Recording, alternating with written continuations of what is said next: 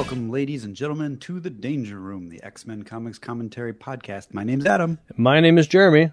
And we are here to discuss, a bunch of stuff. Remember back in the days between X-Men 66 and Uncanny X-Men, well, I guess it wasn't then, 94, Giant Size X-Men #1? Do you remember that, Jeremy? I do remember that. We did all those stories that everybody raved about that we just filled in the gaps. Yeah.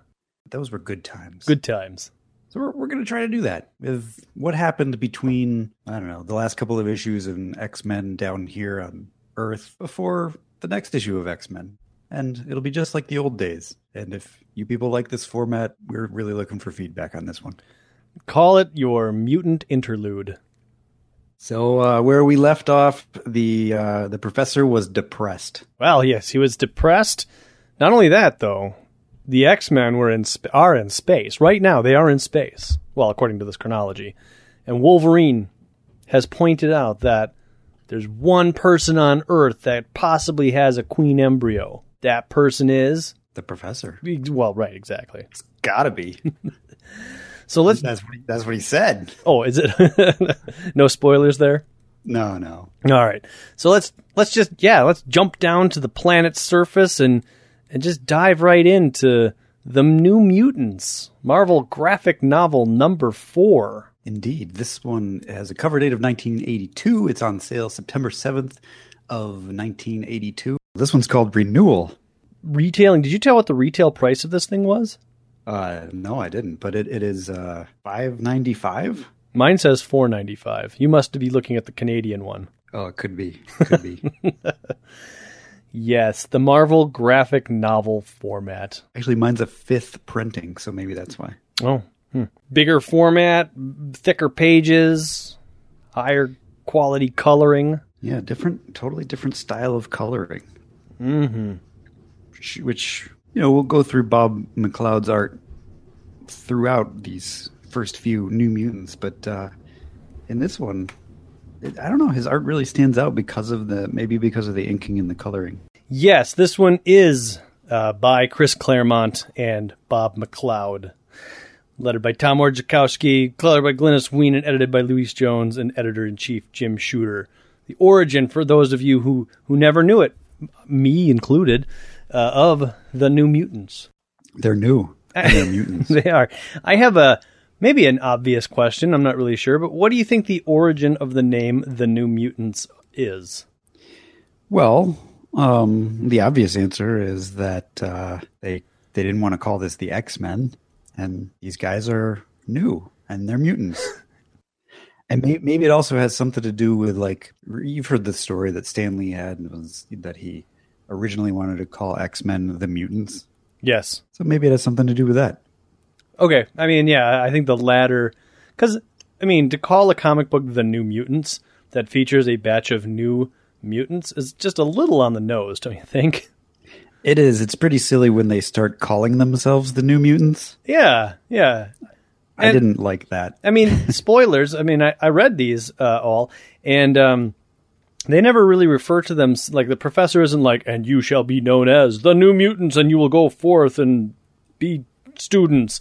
But at some point, yeah, they do we New Mutants must stick together or something like that. It's really silly. But so, I'm guessing, and I've never really read up on this, and I'm sure it's just as obvious as that this is just an homage to the original title of the X-Men, The New Mutants, or The Mutants, this being The New Mutants. But they should have really thought ahead because, 36 issues into this, they're no longer new. They're the old mutants. Now, let me tell you a little anecdote about The New Mutants. When I was growing up, I was a big fan of the Thundercats, and the Mum-Ra's little cadre of villains, I think they referred to them as mutants. So whenever I went to the comic book stand and I saw the name The New Mutants, I was always kind of hopeful that maybe it's a batch of Mum-Ra's new cadre of evil guys. And were you sorely disappointed when you opened them up? I never opened them up. I never really thought that far. I was just like, The New Mutants. I wonder if that's Thundercats related. Yeah, took me a while and found out it wasn't. At any rate, let's open this thing up and find out what it's all about. Well, what do you think of the cover? Oh, sorry about that. It's good. It's a good classic. I don't know. It's good. It's good. Not really nothing to stellar. It's no. I'm kind of glad that they didn't do like an homage to X-Men #1, but at the same time, almost a little disappointed. What do you think they're all so angry about? Because they're all looking at us. They're like, buy our damn comic book. Are we that hideous? That's a good point. I don't know. I mean, maybe Bob McLeod's like, these are the in-your-face teenage mutants. I guess. Yeah, the Sunspot especially looks quite angry. We open up and we get basically a nice set of origin stories for the New Mutants that we have yet to meet. And this first one kind of confused me. Why did it confuse you? Well, it's Wolfsbane. It's Rain is her name. She's a 14-year-old girl who turns into a wolf. But I mean, Moira McTaggart's like, oh look, or they all the people with their torches like chasing her, these Bible thumpers. Like, are these guys on Muir Island or are they just somewhere in random Scotland? I think they're somewhere in random Scotland. Oh, okay. I don't know. Just this whole setup here just kind of confused me. It seemed like everybody kind of knew, like, this is Kincross land, Reverend Craig, you're trespassing. They're all talking about lords and ladies and everything. I was like, what? They refer to it as the slopes of Anne-Morag in the northwest highlands of Scotland. Okay. So, anyways, this is very reminiscent of our introduction to Nightcrawler with the church-going people with their torches. And it is, except that the professor did not confuse them all with a mind wipe, but instead Moira stood up for Rain. Yes. But, I mean, it's still kind of a little silly. I mean, all these guys with their torches. I mean, couldn't they afford some flashlights? Not in Scotland. Oh, okay. They don't use flashlights in Scotland. So this is the first meeting that Moira has with Wolfsbane here, or Rain, as she's called for now. And so she picks her up and takes her back to Muir Island, I guess. Or maybe back to Charles Xavier, one of the two. There's one place I can take her, one person who can truly help her, Charles Xavier. So they're on her way. Then we switch our attention over to Rio de Janeiro, where this handsome young boy who's got a black father and a white mother. He's playing some really good soccer. White mother, that's his girlfriend. Oh, is it? Yeah. Oh, wow. I totally missed the boat on that one. I mean, I realize he has a girlfriend in this issue, but I thought this blonde-haired woman sitting next to her father was a different woman than his girlfriend. Nope, that's always his girlfriend. Weird. Because they call him, like, half-breed and stuff. I mean, referring, like, the white guys kind of, in my mind, referring to him as maybe having a black father and a white mother. But now I'm not so sure that he has a white mother. We never really find out, I suppose. We don't. Yeah, these guys are jerks. See, we've had enough of you, half-breed, and then he clocks him in the chin, and he falls down, and he gets all angry. Yeah, I don't know. So presumably his mother is white. Then I guess I don't know. Or they just call all black people in Rio de Janeiro half-breeds. Or they know he's a mutant. Oh, that could be. Well, if they don't know now, they're going to find out soon. A mutant really isn't a half-breed. Your father's wealth can't change the color of your skin. You're still black. An animal masquerading as a human being. That's pretty intense. Yeah, you guys are real jerks. No kidding.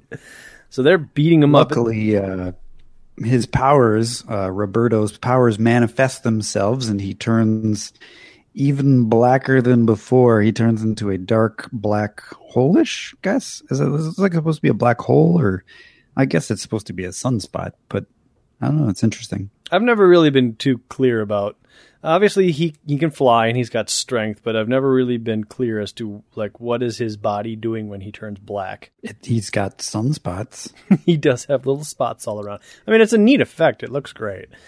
So he punches one of the boys away and he goes flying and he's like, "Whoa, I'm really strong and I feel strange and I'm burning up and holy crap, look at me." So, yeah, I had the impression that he emanated heat. And he does say he's burning up, but there's no real heat powers here. Right. He's not burning up the field. He didn't burn the boy that he punched. Right. Well, anyway, the crowd all runs away because he's now this kind of black sunspotty monster, except for his father attempts to run through the crowd, and his girlfriend also attempts to run through the crowd, and they hug. And she's like, "Oh, I'll help you through this. We'll get a doctor." And he passes out, and then we cut to a hand, mysterious hand, at a console. More mutants are appearing every day in more parts of the world, but no matter. Each time one appears, I will be there to destroy him. So hopefully this isn't the professor. Well, whoever it is has a pink shirt and a ruffly sleeve. I think frilly sleeve. So we can probably guess who it is or who they're affiliated with, but we don't quite know yet. I'm just imagining that it's somebody picking this up has never read an issue of X-Men. Oh, well, yeah, potentially. Although, or maybe they have. More than likely they have. Meanwhile, it's probably a mixture. In Kentucky, a poor boy named Sam Guthrie is following in his father's footsteps. He had himself a scholarship to go to college, but then his father died of the black lung, so now he has to be the man of the house and take care of his mama and his sisters, I guess. And so he's gonna squander all that intelligence and start working in the mines. Today is his first day. He's got brothers and sisters. Mm-hmm. So they go down there and they're talking about his dad and stuff and how what a guy he was and how everybody's sorry that he died. When all of a sudden the cave starts, caving in. And a bunch of people... It does, and someone gets trapped underneath. Most people escape, but then Sam refuses to leave, and he instead is going to help out his friend, Mr. Lewis. Looks like it's going to be the end for both of them when his powers also manifest themselves, and he fires out of the cave. His legs turn into a kind of a rocket, launching him across into the forest outside of the cave. Sort of like a cannonball, if you will. Very much like a cannonball. It's super lucky for whoever is watching on this monitor that all these mutants are manifesting their powers on seemingly the same day. Do you think it's the same day? I don't know, maybe. Because it would be interesting if they ever touched on that. Well, I mean, like 3 months later, none of that. It's just like cut. No, I'm sure it's not the same day. Presumably Rain has manifested her powers before. I mean, we don't necessarily know that this is the first time she turned into a wolf. Sure. And also, Mystery Hand is not watching Rain. No, that's true. He's only watching, what's his face? What's his name? Roberto? Yes, Roberto DaCosta. Roberto DaCosta and Sam Guthrie. The guy that he saves is kind of like, wow, that's crazy. I can't believe that happened. And Sam is wondering how he did it. He thought that it felt to him like his legs exploded like a cannonball, but now he's normal and he's fine, and even his clothes are okay. How did he do that? How did I do that? Then in Medicine Bow Mountains near Sundance, Colorado, there's a Native American girl who is meditating with her mountain lion. As you do. She ultimately gets interrupted by her grandfather, who says that, blah, blah, blah, I need you to go live with Charles Xavier. He was once my friend. And she's like, oh. I'm old, and he can help you. Yeah. I am a white? You would send me to an Anglo? No, I won't do it. I won't go. But then we see a hologram or an illusion of two kind of juggernauty looking guys beating up grandfather. I wonder why they look so juggernauty. I don't know. And she's like, Also, why isn't that a word, juggernauty? Juggernautish. She was angry and she summoned the dream shapes, so she's not quite sure what's going on. But grandfather is pretty sure he knows what's going on, and that's why she needs to go hang out with Xavier. Plus, he knows what's about to happen. Yes, and her father is blood brother to Charles Xavier. That's why her grandfather knows this Xavier dude, and that's really convenient. Super convenient. But she, like the other two, she is not manifesting her powers for the first time.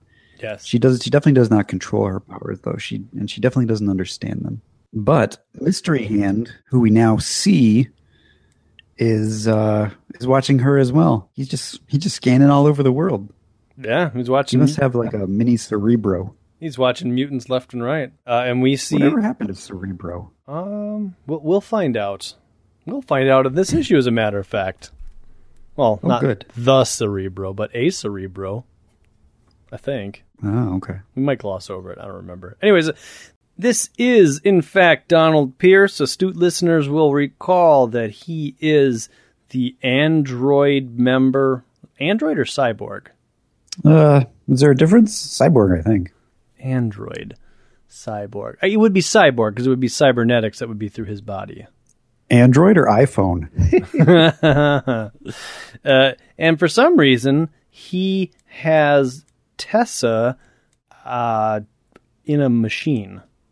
He's no longer with the Hellfire Club. I guess maybe he ran away in their last adventure. Do you remember what he did in the last adventure? I thought he got his arm cut off. I'm That's all sure. I remember. I'm sure he did, but I mean, I think that he could have gotten. But I mean, was he a member of the Hellfire Club, or did he get kicked out? I think he got kicked out, right? Or no, that was. Yeah. Didn't he try to betray them and take over the leadership or something? And I think so. he got caught. All right, so maybe this is like a revenge plot. In any event, the club, its wealth, its power will be mine, and your beloved Master Sebastian Shaw and the rest of his mutie clique will be no more than a memory. My memory is low.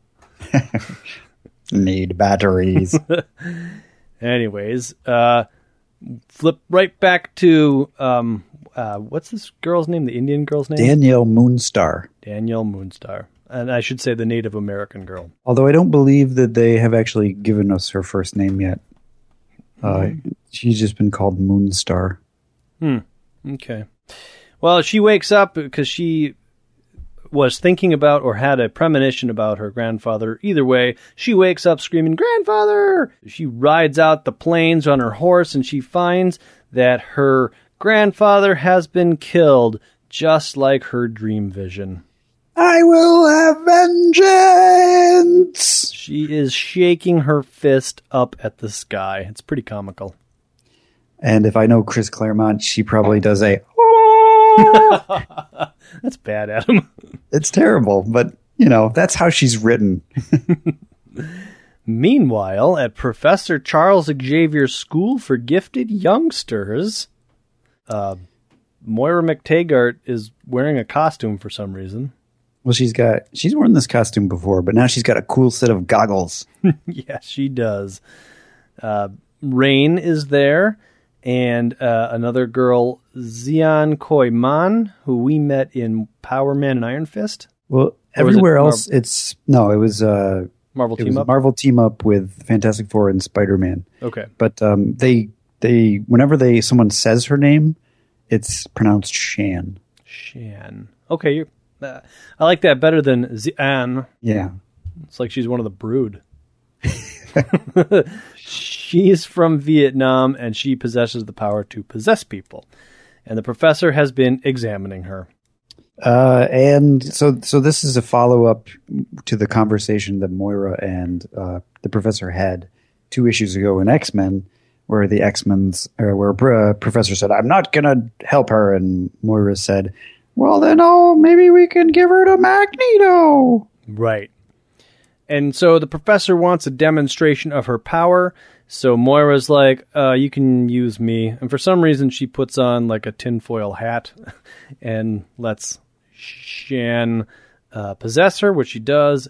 And we find out that her ability gives her also the ability to use Shan's voice, which is weird. I don't really like that, but it is what it is. It's also interesting that Rain freaks out and turns into a half wolf, half human, but doesn't burst out of her clothes as she normally does. Well, we'll find out later. Spoilers. She's got 3 forms. She's got her human form, her wolf form, and kind of her werewolf form. We're finding it out now. Well, she's doing it. She is doing it, but later on, in one of the other issues, she'll say, like, I can do this. This is a thing that I do. So I guess her wolf or her wolf person doesn't burst out of the clothes. It's only the wolf that bursts out. Right. And, well, this also kind of sets the tone for this whole character. I've never really liked Rain or Wolfsbane. I don't know if it's just her character design or the way she's written, but she always just jumps to conclusions and freaks out. Like right here, Moira asked Shan to take possession of her, so Shan did, because the professor said he wanted to see a demonstration. Rain saw all of this, yet when Shan takes control of Moira, Wolfsbane freaks out. What have you done to her? Leave her alone! Well, that, to me, is just Chris Claremont. I feel like he does that all the time. People are in the panel, and then suddenly they're not paying attention. What? I'm so angry at what I just saw happen is actually happening. So the professor mentally tells her to knock it off, and we go through That's when we learn that the professor is a telepath, in case we didn't know. I forgot about that. The other thing about Shan's power is that when she's in possession of a person, she is still conscious and able to control her own body, but it's much more vulnerable, weaker. She's not quite as nimble or as agile, maybe. Right. And the person that she takes over doesn't remember any of it. Oh, yeah. The professor actually says, like, you, in effect, cease to exist when you're possessed by Shan, that's pretty freaky. Yeah. So, yep. They head off. They're about to have some lunch. Yeah, they head off to lunch and they talk about some of their past and some kind of ethics of being a mutant and whatever. And Shan tells us about some of that stuff that we already learned about from Fantastic Four and Spider-Man. I guess to recap, she came from war-torn Vietnam, and I believe her parents were killed, and she ran off with her brother and her two younger siblings, who we never meet. We met them in the Marvel team up, but we never see them again. And her brother had the same powers that she had, but he was using them for evil, and she had to end his life. Well, she absorbed him, I believe. Oh, gee, gross. Yeah. And so she wants to be trained, and the professor's like, nah, I'm not going to do that. And then he and Moira have a telepathic conversation about this whole thing as Shan and Rain look on. And then eventually the professor's like, all right, fine. Yeah, I don't understand why Moira doesn't say, Charles, you could just train them to use their powers and not have them be X-Men. Duh. That's a very good fact there. Eventually the professor will get there, but still. We get a reminder that the X-Men are in space right now. The X-Men were kidnapped by the alien brood in X-Men 161. The doorbell rings, and it's a letter from... Hello, everyone. I'm a letter. I just got a little confused here. It's like, oh, there's the door. Shan and Rain talk for a little while. And then Moira comes in. Oh, okay, that's what happened. Moira comes in with a letter. Special delivery from Colorado. And the professor's like, wow, looks like we have to go to Colorado. Sooner rather than later. So they head out there. They go to the funeral for, Black Eagle. Yeah, Danielle Moonstar's grandfather. Yep, she's not there. But out of nowhere, a crazy scene from Vietnam. The Vietnam War breaks out with helicopters and troops, and Shan freaks out. And meanwhile, some bad guys take advantage of that and use some bombs against the professor and his two protege. But then we see that those Juggernauty guys are now chasing Danielle Moonstar, who thinks to herself, "Oh no, I attacked the wrong people. Darn." And then her mountain lion friend attacks one of the Juggernauties, and he throws her off. He throws the mountain lion off a cliff, killing it. Yeah, it's pretty brutal. I mean, that's the thing that Marvel graphic novels are known for, right? They're a little bit more brutal than their normal comic book counterparts. I don't know. Besides the first one of Captain Marvel, The Death of Captain Marvel, I never really read one. Now I've read 2. Soon you'll have read 3 when we get to the X-Men one. I know. Is that one brutal too? Oh, yeah. Oh, man. A little bit more brutal, yes. And so the Juggernauty guys are one of them is possessed by Karma. And the one that is possessed attacks the other two and takes off his own helmet. And the professor is now able to communicate with Moonstar, Danny, and says, hey, don't kill the dude. We can turn him into the authorities. And the four of them all meet and they argue. Mm-hmm. For quite a while. Moonstar, she's like, I want to carve out his heart. Because he is one of the ones who killed my grandfather. And the professor says, no, we should bring him to the authorities. And she says, well, all right, we can do that. But now that she is told about Donald Pierce, and she says, well, that's the one I'm going to kill then. So I'll wait. Professor is wearing a lovely checkerboard shirt. It's pretty swanky. It's very swanky. So meanwhile, in Rio de Janeiro, Moira has taken, not meanwhile, I guess it's a few days, it's the next day. They fly from Colorado to Rio de Janeiro. Moira is with Shan and Danny. They're in a hotel room. Obviously, they're looking for Roberto. When some police barge into the hotel and want to arrest them because somebody made a phone call to the DaCosta household, inquiring about Roberto. And so the police assume that this person is recently his girlfriend, Juliana, was kidnapped. And they ask, so where is she? You called, so you must have been like asking for a ransom or something. Right. So we're going to take you down to the station. And so Shan, doesn't she possess one of them? She possesses one of them and has him put handcuffs on Shan and Danny, but the handcuffs are actually not locked. And then they manage to escape because she has two of the police officers fight each other. Mm-hmm. But Moira wants to be brought in. I'm not sure why, but so. She feels like she can convince the police of the truth and get all the charges dropped. That's her plan. I'm not sure what value that has. At this point, none. But over at the DaCosta townhouse, we see that Roberto is escaping. He's jumped over the fence. He's running off somewhere. Danny and Shan see him and trail him. It's nighttime now. We should point that out. Yes, it is nighttime. Roberto goes over to a warehouse, and he is being beat up by a Hellfire goon. Yeah, this is one of our... we know this Hellfire goon. We do, indeed. It's either Reese or Cole, but it's one of the ones that Wolverine sliced up a while back. Actually, I think it's Wade. Is it Wade? Yeah. There's a Reese and a Cole, though, isn't there? There is, but maybe it's Wade Cole. Who knows? Well, there's three of them, so there could be a Wade, Cole, and a Reese. Yeah. Anyways, Roberto went to go find his girlfriend who was kidnapped, found her. These guys are beating him up. They're mad. They don't like mutants anymore. They call him Cutie. Yeah. Oh, no, they call his girlfriend Cutie. Okay, never mind. And that's when he sunspots out and he starts throwing things around and knocking over the Hellfire goons, or former Hellfire goons.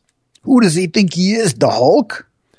He goes to pick up a rock to throw it at them, but then his powers, he essentially runs out of gas. One of them says, we ain't normal. We were once, till a mutie named Wolverine cut us to ribbons. Near killed us. Now we're bionic. Pop men, pop machine. Super fast, agile, tongue and struff. And we hate muties. That's right. And so after Roberto's power runs out, the guy, Cole, Reese, or Wade, picks him up by his hair, is getting ready to shoot him in the face, when all of a sudden he is possessed. Boy, this power of Shan's is super helpful. Shan is awesome. She's the only one doing anything. So she possesses him, and he starts firing. Now, we do get some, I can't kill the people, but I can shoot around, blah, blah, blah.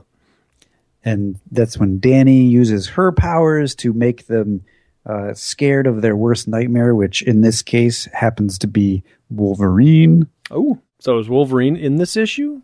Not really. It's a very vicious-looking Wolverine. He's, drooling and stuff. He's slathering. His claws are very long, too. It's kind of like a demonized version of Wolverine. So while Danny's Wolverine is tormenting, well, there's 4 of them now. A whole bunch of them. There are 4. Tormenting 3 of them, Danny kicks the one that Shan was in control of. Seems to be a thing that probably happened a lot. And Shan's like, not that one! He's my host. Oh, well. Not that I couldn't possess another one, I suppose.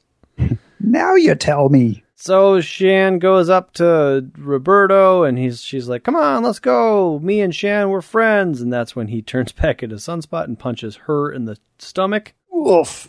Just a whole bunch of misunderstandings going on here.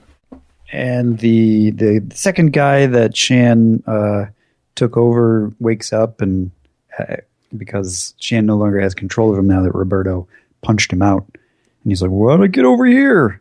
And then he starts shooting at everybody. I'm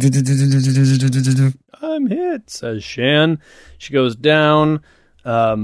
Juliana pushes Roberto out of the way of some gunfire. And one of the Hellfire goons is hopelessly and possibly forever tormented by the vision of Wolverine. That scream, I've never heard anything like it. So he is just in a catatonic state. And I love how their little Hellfire Club masks emote. Yeah, that's hilarious. I didn't notice that. It emotes throughout this entire 3-page sequence. It's like Shaw Industries went to a lot of extra expense to make sure that they gave them lifelike masks. When you're sad, your mask will be sad. I don't really understand the point of this. That seems to make me look vulnerable. Yeah, their eyes and their mouth change. So Shan, she was grazed, so she's fine. It's just a flesh wound. Juliana was shot and killed. Yeah. Roberto first blames the Hellfire goons, but then says, it was my fault. I was arrogant and stupid, and I thought my power could save her. But I couldn't. I'm a freak. So they're like, hey, let's all get together. We kind of all don't like the same guy. So let's go. Yeah, he now also wants to kill Donald Pierce. So he's like, I'll go with you and fight alongside you and have the professor teach me stuff. So in Cameron, Kentucky, the professor is driving a Jeep with Rain in the passenger side, which seems like a horrible idea. Professor can't work those pedals. No, he can't. Unless he's doing it with telepathy. Well, remember he used to drive the X car. That's true. So I feel like he has some sort of magic car that just works for him. So now he has a magic Jeep. Nice. Well, out of nowhere comes another Hellfire goon who seems to be flying and seems to have the same characteristics as that cannonball guy. What do you know? That's odd. It is that cannonball guy. He knocks over their Jeep, and Rain turns into a wolf and runs away, and the professor can't get out. The cannonball dude, Sam, attempts to rescue the professor from the flaming Jeep, but then it turns out that he's just dragging him over to be captured by some more Hellfire dudes. Which is weird because I thought Pierce wasn't affiliated with the Hellfire. Where's he getting all these Hellfire goons from? Well, it kind of makes sense that he's hanging out with the android ones, the ones that got sliced up by Wolverine. Right. Maybe they just weren't in the loop that Donald Pierce is not a part of the Hellfire Club. Maybe. I'm just going to guess that the Hellfire Club hasn't gotten word out about don't trust Donald Pierce. This is long before email, people. The newsletter just hasn't made its rounds yet. This guy's name is Chase. So now we have Chase, Reese, Cole, Wade, and Wade. And so he drags him over to these other Hellfire goons, and Sam is like, "Oh, there was a girl. I want to go see if I can check out the girl." And they're like, "Nope, we got to go." And our special little device that looks for humans, I guess, doesn't find any humans. And Rain watches as they fly away in their helicopter, and she goes, "Ow!" So this is where we get a long, drawn-out description of her abilities to go from girl to werewolf to wolf to werewolf, back to wolf. And this explains how she's able to jump over a fence. Very long and drawn out. And she's able to follow them because of her wolf powers. She can smell the professor. Yeah, she's like mini Wolverine. Let's just leave it at that. I mean, spoilers, she has a healing factor. It's just not as great as Wolverine's. Oh. Yeah. So she observes Pierce now with a couple of Hellfire goons. Boy, so he wasn't. So, no, I'm sorry. I thought he was in Rio de Janeiro, but he was not. Okay, this works. So anyways, he is with the professor. There's a little thing on his head, the mind tap, and that's going to inhibit his ability to use the psi powers. But more importantly, to absorb all the data stored in that marvelous brain and give it to Pierce. Yeah. Whoa. It's kind of a stupid plot. Like, what is he trying to do? He's trying to kill mutants, but he's trying to get more power so that he can take on the the Hellfire Club? He's very confused. He wants to kill all these mutants, but he also wants to take over the Hellfire Club. Yeah. Well, anyways. Wolfsbane, she's like, oh, this sucks. I better go do something. But before she does anything, she gets telepathically communicated with, because Danny Moonstar also has a psionic rapport with animals, and that allows her to telepathically communicate with Rain. Oh. Well, that's very convenient as well. Yeah. Well, that's convenience I like. Yeah. It makes sense. So, Sam Cannonball, he shooms up to the roof because he sees something. He's not quite sure what it is, but it turns out that it's Rain in her werewolf form. And so he's like, whoa, what are you? But then he thinks to himself, that was the girl I saw in the Jeep, except now she's a wolf.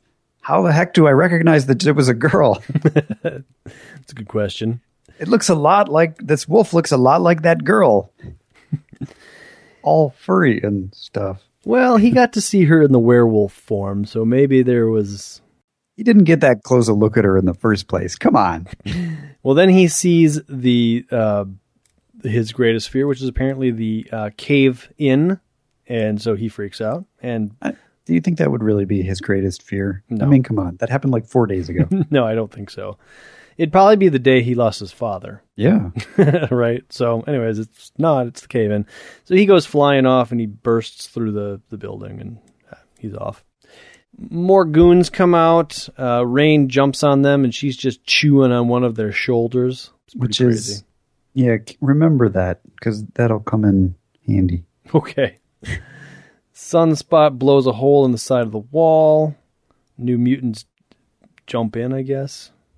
Yeah, they all head inside. Well, Rain and Danny and Roberto I guess they're not inside. It looks like they're heading inside, but then in the next panel they're still outside. So they haven't quite made it in yet. Yeah, Sam comes flying around and he kind of interrupts things. Who's she trying to possess here? She's trying to possess Sam, but she's too excited and scared, so she can't focus and concentrate to use her power. Yep. So limitation, that's good. Yep. So she grabs a gun and just starts shooting. Which is kind of silly. Buddha, Buddha, Buddha, Buddha. I mean, she knows how to use a gun. That makes sense. Oh, there's another bit of convenience here where she's like, "Thank you, Papa, for teaching me how to shoot." Right. So. Well, they Vietnam. So yeah, right. that's a possibility. But the fact that she is able to shoot well enough not to hit anybody with a machine gun, that's kind of ridiculous. It's pretty incredible. So Sunspot rips apart some machinery in an attempt to free the professor.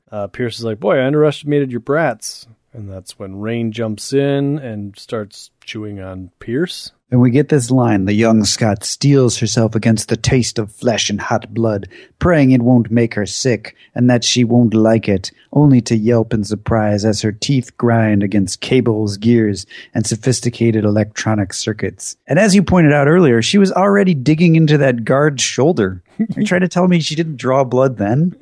I don't know. Maybe she's not too concerned about enjoying that blood. It's just the main bad guy's blood she doesn't want to enjoy. Yeah. I have no idea. So she lands at the professor's feet. She's wounded. She's hurt. Danny is falling through the window. Everything, and she lands on her butt, which is kind of funny. Whoomp. Basically, everything looks its worst. Well, what happens is she tries to use her power against Pierce, but for some reason it backfires on her. I guess because he is resistant to all forms of psionic assault. So she is now haunting herself. That's why she fell. It backfired, yeah. So she's out of commission. Rain's hurt. We don't know where anybody else is. Well, Sunspot's still there. He punches his way into the door, or into the building. The professor realizes that Rain has a punctured lung, but he's like, "Forgive me, child, for what I must demand of you." And he tells her to start doing stuff. You gotta save me. Forget about yourself. Move to the console behind me. Pull the lever. You're not stretching hard enough. For God's sakes. Sam flies in and knocks Sunspot out of the way, so it kind of takes him out of commission, but then he goes crashing into some machinery, so he's out of commission. Shan jumps in. She's about to go and possess Pierce, but Pierce shoots her with something or other. So she's out of commission. Again, he can't be possessed, really, right. Makes because sense. He's got shields on his mind. So essentially everybody's out of commission. Sam is given an ultimatum by Pierce that says either you kill Roberto or I'll kill you. And now Sam's kind of like, well, this isn't what I do. I'm having second thoughts. Well, he says, "What do you want me to do with him, sir?" And then he says, "Kill him." And he's like, "Well, what? No, sir. I won't do that. I don't kill. I'm Sam Guthrie." I'm Sam Guthrie, y'all. And so Pierce turns all of his attention on Sam Guthrie to shoot him in the head.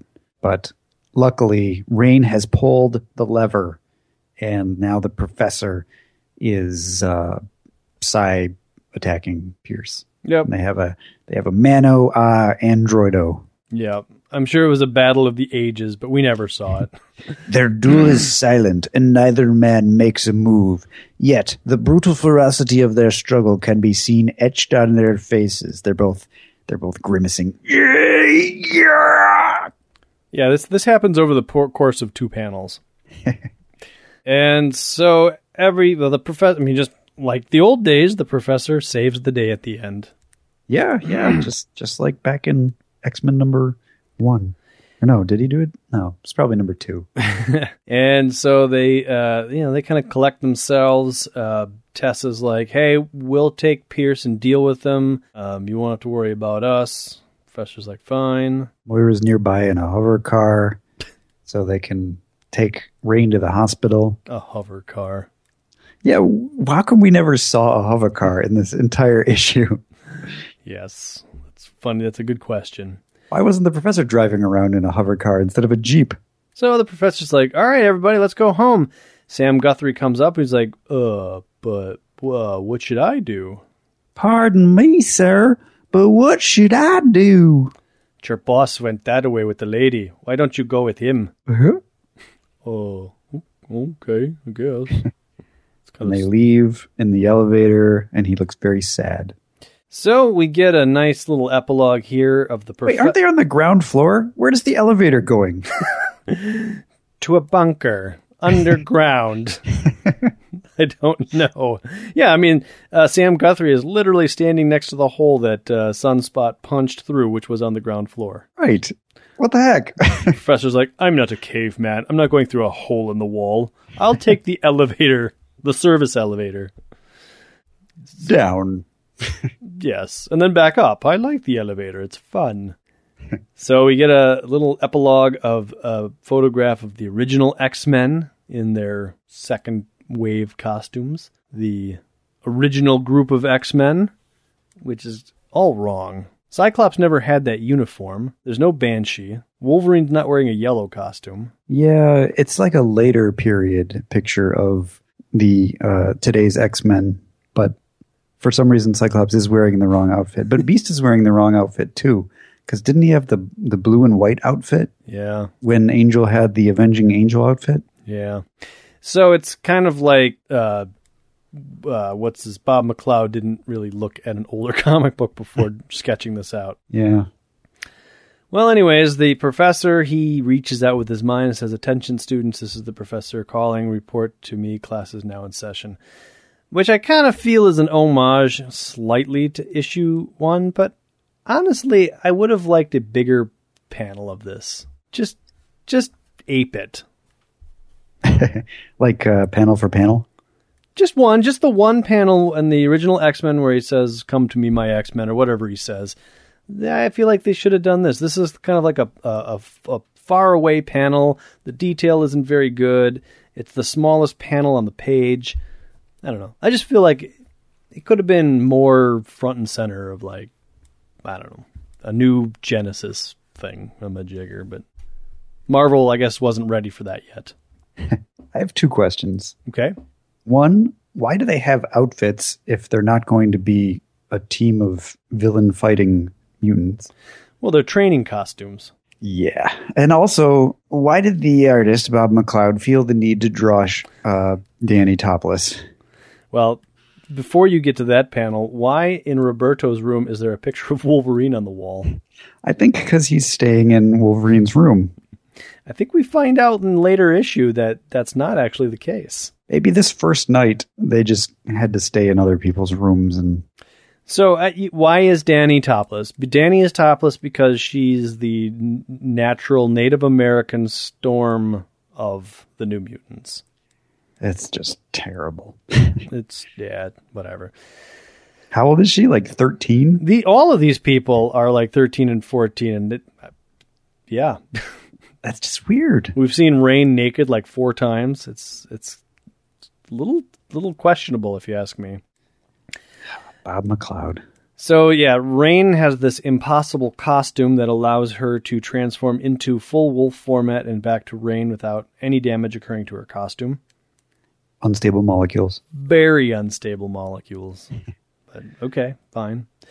So they line up in the professor's study. The professor's like, "Why don't you answer the door?" And Rain's like, "But the door didn't even ring. How did you? Oh, ding dong." But before that, we get a little bit of, right. He's like, "Danielle, you're out of uniform. Please explain yourself." And she's like, "I'm very proud." And he's like, "All right." But then I like the thought balloon. He's just like, "Once I would have forced her to conform and would have been wrong to do so. I was such a dick." Still kind of am, but just not as much. She looks terrible in her orange, like, Indian boots. And I like the belt. I'm okay with the belt. Yep, she's expressing her individual. "I am Cheyenne. No white man will..." No, I don't know. And at the door, it is Sam Guthrie. And everyone's like, "What the hell are you doing here? I'm really angry at you. I'm so mad at you." And Rain's like, "Let's just give him a second chance." And everyone's like, "Okay. Yay! Let's never talk about this again." Their laughter is infectious, and try as he might, Xavier cannot restrain a smile. The dream is still good. Dun, dun, dun. So the beginning. There you go. That is Marvel graphic novel number 4 or whatever. Yeah. The New Mutants. Very detailed, just to give you some background on these characters. Now, this isn't the New Mutants podcast, so we're not going to cover every issue that we talk about in this amount of depth, but just give a little backstory so we can move on to the meat of how does all this tie into the X-Men, Adam? Well, let's find out. Let's dig into New Mutants number 1, which was cover date of March 1983, on sale November 23rd, 1982, and this one's titled Initiation. The biggest piece of news that we get right away is that Stevie Hunter is a teacher here at Xavier's School for Gifted Students. That would make sense. That's why she was in the last couple of issues. Not sure what she teaches, but maybe she's the school's dance instructor. Yeah, she teaches some sort of choreography, I think. I think there's a scene of it. I don't know. If it happens, I'll bring it up. Shan gets a haircut. Here's where we get the first taste of Bob McLeod normal art. Not as good. No, it's not. Rain looks terrible. And I'm not sure, like, is it because the coloring or is it just the inking is off? I liked the inking in the last issue. I feel like he inked his own work in the last issue. Well, he didn't, though. He didn't? No. That was, maybe he did. I'm sorry, maybe he did. Yeah. This is a different nigga. This is Mike Gustovich. They may not have credited the inker in the last issue, or it was Bob McLeod. Yeah, but at any rate, Danny walks in, and she's really happy about... Actually, she's mocking Shan because Roberto was kind of flirting with her a little, or flirting with Rain a little bit. I don't know, there's some flirting going on, doesn't matter. But she inadvertently casts an illusion that freaks Shan the heck out. Yeah, because she still doesn't have control of her powers, and it's a pretty intense illusion, actually. She sees her parents get killed. Apparently, she and her brothers and sisters got kidnapped by pirates who are not human. Right. And her mother was raped, and as she also was raped, but her mother died. Ugh. That's pretty dark. That's horrible. Mother was lucky. She did not survive her ordeal. Shan did. So Shan, rightfully so, is like, why would you do this to me? And so she flips out and she attacks Danny, and she's just mad. Smashing her head into the floor. She's choking her. She's actually trying to kill her, and Stevie has to jump in and stop her. And Roberto they need to get separated. Roberto ends up slapping her across the face. Shan possesses Stevie Hunter, and that's when Roberto steps in. Mm-hmm. So they all have like a little bit of a kerfluffle. Stevie's like, "Hey, Danny, why don't you go do something else for a little bit? We know you didn't mean to do it, but just go elsewhere. Let's all cool down." So she does. She does a little bit of exploring. So she starts digging through some of the X-Men's rooms. Yeah, she goes, what is this, Kitty Pryde's room, probably? Must be Kitty's. There's tons of pictures of Colossus holding Kitty up in the air, pictures of Ilana. She heads up into the attic, and she's like, whoa, look at all these flowers. Somebody needs to water these flowers. I'll do it. It takes her about an hour. And that's when the professor is like, hey, everybody, let's go to the danger room and practice. That's an old lady. It's a terrible drawing of the professor. Hello, students. I am Mrs. Professor. What have you done with the professor, old creepy lady? Yeah, it's very bad. Meanwhile, in London, Moira is hanging out with Illyana. They meet this woman named Gabrielle Haller, who's like, hey, holla, I've got a kid who needs some help, and you've got a reputation of being somebody who's in the mutant genetics biz. So maybe you could, take him. Well, I'm flattered, but my work is theoretical in nature, not practical. The person you need is my colleague, Charles Xavier. Well, and this woman's like, I know. Charles Xavier is the boy's father. Oh. What? What? Dang. Wow, that man gets around. So, back at the danger room, some back and forth, but basically the professor sets up the fact that the danger room is dangerous. And here's where we get, he basically says, okay, look, you guys, I'm not training you to be X-Men. You're not going to fight evil mutants. However, in order to hone your powers, you need to be super athletic. Yep. So, welcome to the Danger Room, the X-Men Comics Commentary Podcast. He gives a little demo. He's like, look, here's a gym, and Ms. Hunter will be in charge of your physical fitness in the gym. But that's what she does. There you go. She's the gym teacher. But if I push this button, you're in a crazy alien jungle. Whoa. Now, Adam, is this the first time in the Danger Room that we've seen illusions? Yes, I think so. And I think this must point to the part where he's now using Shi'ar technology in the Danger Room. But he doesn't say that he's using Shi'ar technology in the Danger Room. He just says that I don't believe he ever says he's using Shi'ar technology in the Danger Room. I think it comes... I mean, maybe that's like a retcon, but he does at some point. Well, I think this is like if you read the Joss Whedon story where it turns out spoilers, that the Danger Room is a sentient Shi'ar being. Right. That probably happened before this. So they are now in living Danger Room, I'm guessing. Well, not as far as the continuity that we're currently in. As far as I'm concerned, it's just illusions and special effects. Right. But it is, I believe, the first time we are seeing illusions. The holodeck. Yes, exactly. Some elements are illusion, three-dimensional holographic projections, but others are painfully real. You cannot afford to take anything for granted. Happily, you won't have to. Because that was part of the X-Men sequence, a level you won't reach for some time. Aha, aha, aha. And they're dead. So the first test is, back when normal Jim is to get from one side of the room to the other side of the room. A test that we've seen before with Kitty. Yep, and Kitty passed it very easily. With flying colors. None of these guys do. Nope. Sam gets sucked up in a vacuum cleaner. Rain falls down a trap door. Roberto is taken out by a new... What was that guy's name? Colosso. Colosso Mark II. Mark III. Mark III. Oh, that's right. There was another Colosso in there. Everybody's laughing at him.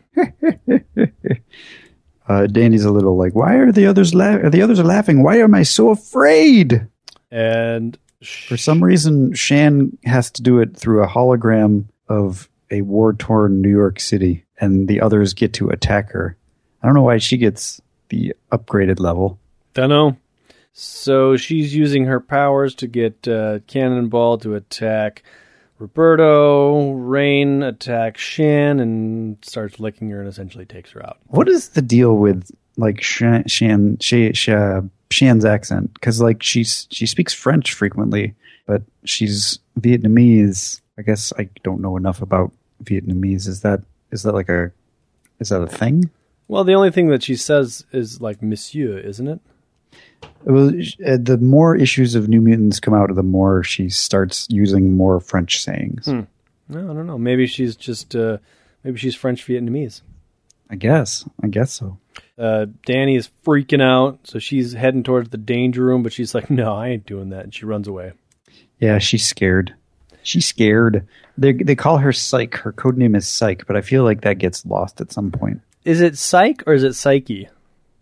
Oh, I don't know. I bet you it's Psyche. Okay. Which is a terrible name. I think eventually she's just Moonstar. I think you're right, yeah. Which is way better. She heads off to the mountains. Rain catches up to her. They have a little conversation. Danny's like, I'm going to leave. I don't know. Don't be daft. It's just they had no idea what was wrong with you. Everybody was worried.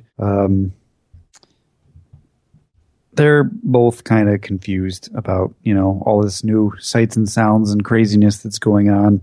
Rain talks about her powers. Danny talks about how she wishes her powers were as simple as Rain's powers. And eventually the rest of the gang show up and they disappear off into a car, leaving Danny alone. Yes, Rain is very exuberant as she turns into a wolf and jumps through the window. Roberto's like, hey man, this is a brand new outfit. We get a little bit of Danny's backstory. We learned that her mother and father were killed by a bear that they foresaw in a vision through Danny, like the previous week or something like that.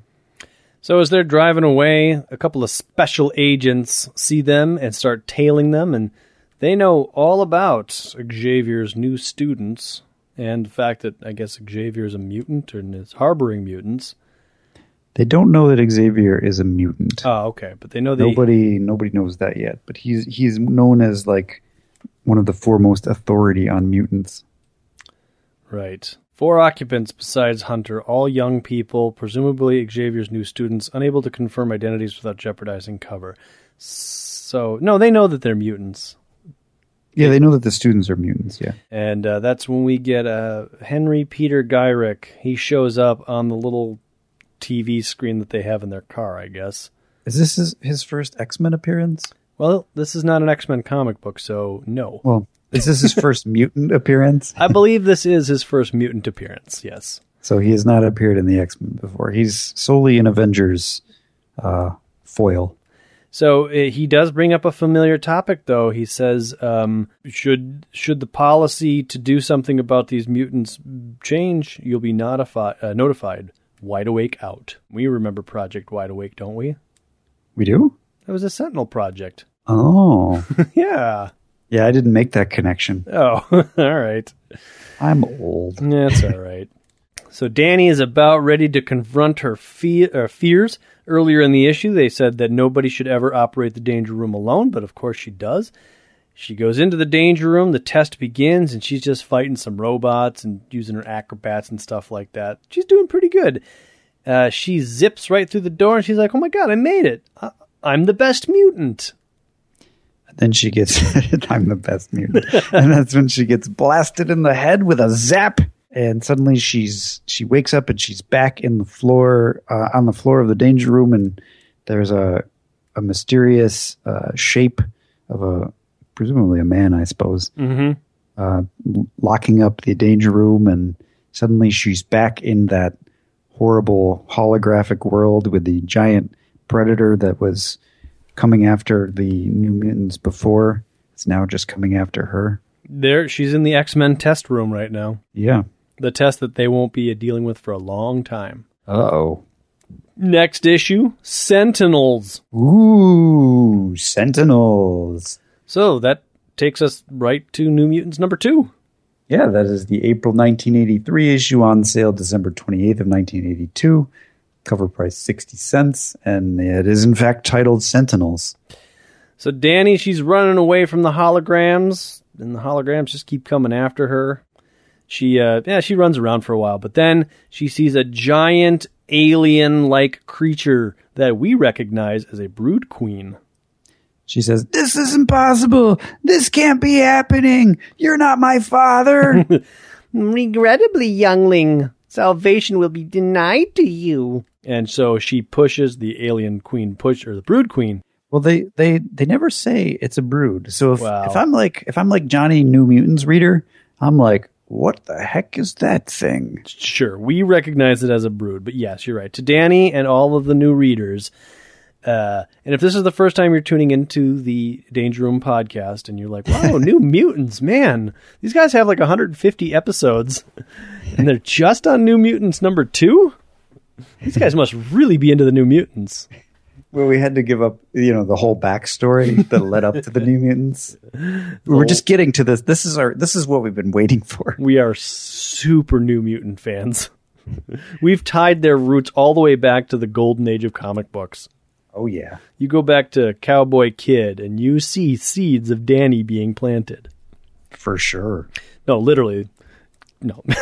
Is Cowboy Kid a thing? I don't know. There was some make that up. There's a cowboy something or other in the Marvel Golden Age, isn't there? There's a lot. I don't know if Cowboy Kid is one of them. Let's just they say it is and move on. So you half made that up. Yeah, I'm trying to reference material. It could be real though. It could be, right? Let's just assume it is. Yeah. Anyways, why bother fact checking? We never do. So this alien pushes Dani off a cliff. Dani goes falling, lands on her back, and it does hurt because, as we learn, part of this world is actually real. At last, Dani believes she's on her way to join her parents in the other world. She hopes they'll be happy to see her. The rest of the New Mutants are at the mall. Make a long story short, they go to get ice cream. A bunch of guys are like, hey, you guys are from Xavier's. You're stuck-up snobs. And they're like, no, we're pretty cool. And they're like, oh, you guys are, okay. Everybody's like, hey, that's a cool name. Rain, that's kind of like Moon Unit Zappa. Oh, yeah. Not really, but kind of, I guess. They all just saw E.T. It made Rain cry. Yes. And that's when we cut back to the Hellfire Club, where we see Henry Peter Gyrich talking to Hellfire guy. Sebastian Shaw. Yes, that's his name. Project Wide Awake was established. It's a secret government plan. It's not been approved, but Henry Peter Gyrich, I guess, can turn it on if he wants to because he reports directly to the president. Henry Peter Gyrich is on a quest to kind of make sure the mutants don't get out of hand. Right. This is kind of, I mean, all things considered, I really like this part of the story feeding into the whole mutant hysteria that will come at some point. But basically, yeah, they're worried that eventually Homo superior will become the dominant species on the planet. And what will Homo sapien do? So they want to just kind of keep tabs on things and kind of have, an ace up their sleeve in case things get out of hand. Right. And, they don't want any more evil mutants. He's not a bad guy, but he's not really a good guy either. He's mostly just looking out for himself. Right. Well, and, and it's his job. Sebastian Shaw, he's like, well, this fool doesn't know I'm a mutant. But look, we got Sentinels. Here's the Sentinels. You see the Sentinels? Apparently, Robert DaCosta's dad is a member of the Hellfire Club. Mm-hmm. So Sebastian Shaw is considering bringing him into the inner circle. Yeah, just to thicken the plot a little bit. Shaw's like, you're going to unleash these Sentinels against the Xavier students? And Henry Peter Garrick's like, no, that's crazy. I'm not going to do that. Not at this point. Shaw's got other plans. He's like, my plan is to release these Sentinels so that the mutants don't trust the humans, and then they come running to the Hellfire Club, and then we can increase our ranks. He's playing the long con. Yeah. Well, anyways.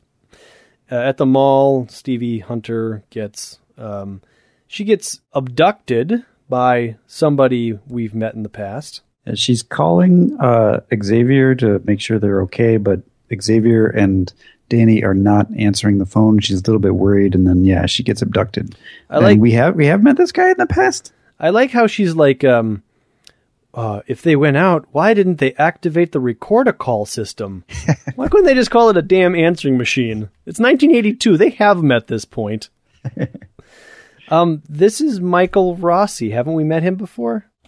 She says Stevie says, I've heard the name from a friend of Professor Xavier's, Carol Danvers.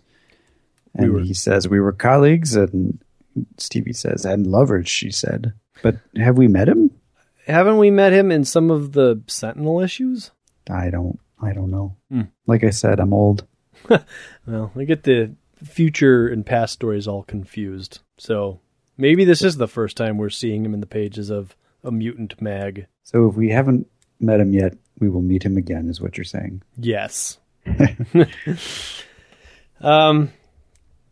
you know what? I think I hit him confused with Peter Corbo. We definitely have met Peter Corbo. But we will see Michael Rossi again. Okay. Does he ever reconnect with Carol Danvers? Sort of. Just you wait and find out, Adam. Oh, boy. I think, according to my count, you're only going to have to wait 18 issues. Okay. The ice cream store is out of vanilla. What? That's crazy. So some federal agents show up and they're like, hey, kids, can you come with me? And the kids that they just met are like, hey, you can't do that, you pigs. They don't call them pigs. But anyways, they do take the kids outside. Stevie shows up and she's like, run, kids. And the police guy is like, whoever those people are that just got out of the car, Michael Rossi and Stevie Hunter, shoot them. Beat it, you kids. I'll keep these bozos occupied. And he shoots one of them, but his gun is set for stun because he's got a space gun. Pew, pew, it goes. It goes wazzow. Yeah, so the new mutant out, and they start doing New Mutant stuff. I go smash this car. I go take over this person. Yep. I go turn into wolf. And that's when the Sentinels show up. Oh my god. These are different Sentinels. They're blue and gray. Yes. And so they take out one of the Sentinels, and someone's like, oh, man, if you knew anything about Sentinels, you'd know where there's one, there's a bunch. And there are a bunch. It turns out that as Cannonball is carting away one of the Sentinels, all the other Sentinels are gathered around. And, Roberto wants to go help Cannonball. He says, you women carry Rossi, who is now unconscious, to safety. Summon the professor if you can. I am going to help Sam. To which the women are like, don't be a jerk. So he heads out there. The girls have got Rossi. They fight. One of the Sentinels falls into the mall, which is a crazy 2-page spread. which is actually Sunspot's fault because he grabs him by the foot and tips him over, but he's like, no, I threw him the wrong way. And clearly, I mean, he says in the next panel, heaven be praised, there appear to be no casualties, but how does he know that? And B, it looks like the Sentinel falls right on the Fandom Zone, the comic book store. And there's 2 people right in there. Exactly. And I'm betting there are more people inside. Yeah. There's at least 9 people that have a potential of being squished here. Yeah. So Sunspot rips this Sentinel's head off. He's strong. Cannonball is flying towards a Sentinel, which uses some eye beams to freeze Cannonball. So he's... Target Guthrie neutralized by Friggy beam. So he's a block of solid ice, so he's dead. It's very classic Iceman. And so they fly off. They've got Sunspot and Cannonball. They don't have Sunspot yet. Who do they have? Who's the other? Oh, no, it's 2 panels. Yeah, they just have Cannonball. Got it. So, Shan uses her powers to take over Cannonball, even though he's in a block of ice, and she gets him to use his override his frozenness with his Cannonball powers, which kind of starts to thaw him. But because he's frozen, she feels what he feels, and so she's having a little trouble doing it, and she can't actually move. And one of the Sentinels starts attacking her at the same time. She's a sitting duck, and that's when Rossi says, Rain, get back to the garage, find the head agent, bring him back here. If your friend can possess him, we can have him call off the robots. And she says, but who will protect her till then? And Rossi says, my job now, Scoot! Scoot, classic Chris Claremont dialogue. Yep, he likes Scoot. So she does. She takes off. Sunspot, I don't know what he does. He shows up. Rossi's shooting the Sentinel with a gun. Srack. It's Space Gun. Cannonball eventually is thawed out. He wakes up because I guess the possession has cleared up. And now he is able to activate his power, which takes them right back to the mall. And he cannonballs into the other Sentinel, thereby, I guess, destroying both of them. And since they have to wrap up the issue quickly, we flip to the next page. 15 minutes later, within minutes, the police are on the scene. The New Mutants are nowhere to be found, blah, blah, blah. And Shan has possessed one of the federal agents to be like, my name is John Ogilvy, attached to the National Security Council. My superior, Henry Peter Garrick, and I sent him in the Sentinels. So she's basically forcing a confession out of him. And then when she stops, he wakes up. He's like, what am I doing here? You gotta let me go. I'm a federal agent. Shan's like, why would you have me do that, Michael Rossi? And Michael Rossi's like, because he's bad. I'm not bad. The New Mutants get back to the mansion and they discover Danny in the danger room, but the danger room has been turned off. So she's just lying on the floor. She's still alive. She looks okay. She wakes up. She screams a little bit. She hugs Stevie and she says, oh no, the professor. There's a scary monster and I was attacked in the danger room and why doesn't anybody believe me? And then we get a panel of well, hang on. Queen. Before that, Stevie is even kind of like, from Danny's description, she encountered one of the creatures who kidnapped the X-Men months ago, but I thought there weren't any left on Earth. Oh. More to the point, only 3 people are authorized to cancel the computer safety interlocks. Me, Moira McTaggart, and Charles. Moira's in Scotland, and I was with the kids all day. That leaves Charles. Dun, dun, dun. Maybe Moira's back. She doesn't know.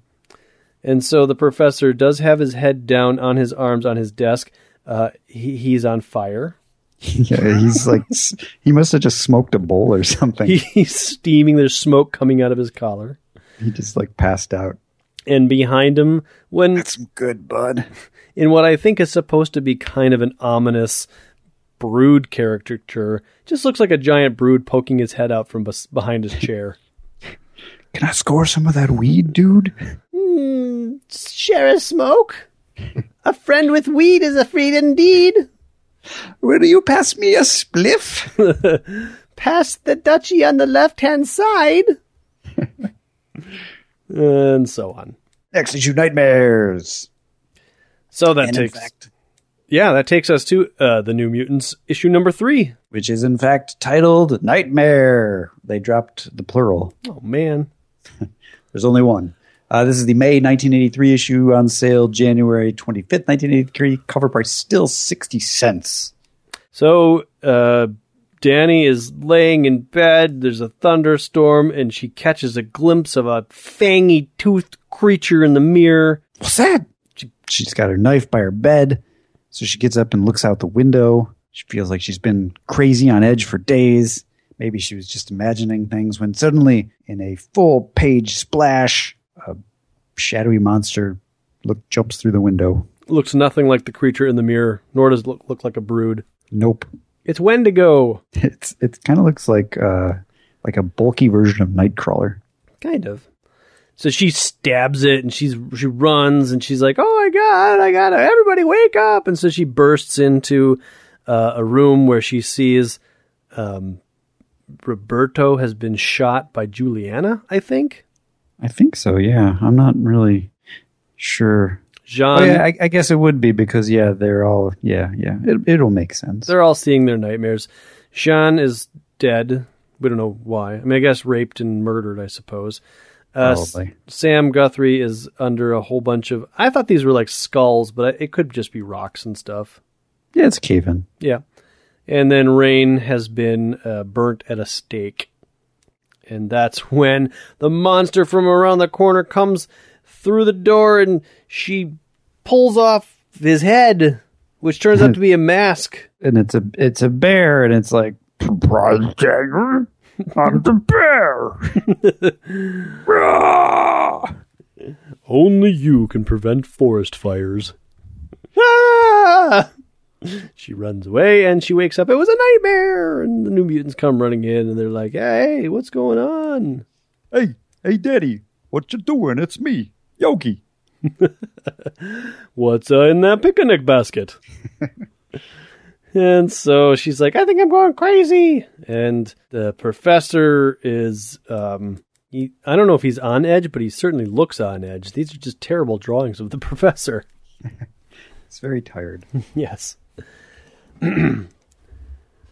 So she's like, "Wow, man, that's crazy. It must be crazy. It must have been a dream." But then she pulls the knife out of its sheath, and it's got blood on it. You would think that the professor would, he's got record-a-call devices, but no, he just uses a typical... mercury-filled thermometer. Yeah, a thermometer, and he's like checking her pulse with a stopwatch. Yeah. Where's his pulsometer or his thermo test thingy? They're in the shop. Her temperature gauge. Well, we do find out that the professor really isn't something's going on with the professor, because she sees the knife. It's got blood on it, so she wants to go tell the professor, like, "Hey, man, something's going on. I'm not crazy after all. This is the proof." So she runs over to the professor's study, and the professor, calling at the middle of the night, is like, "I think Danielle Moonstar is psychotic. We should probably get her in for paranoia, schizophrenia, those types of things."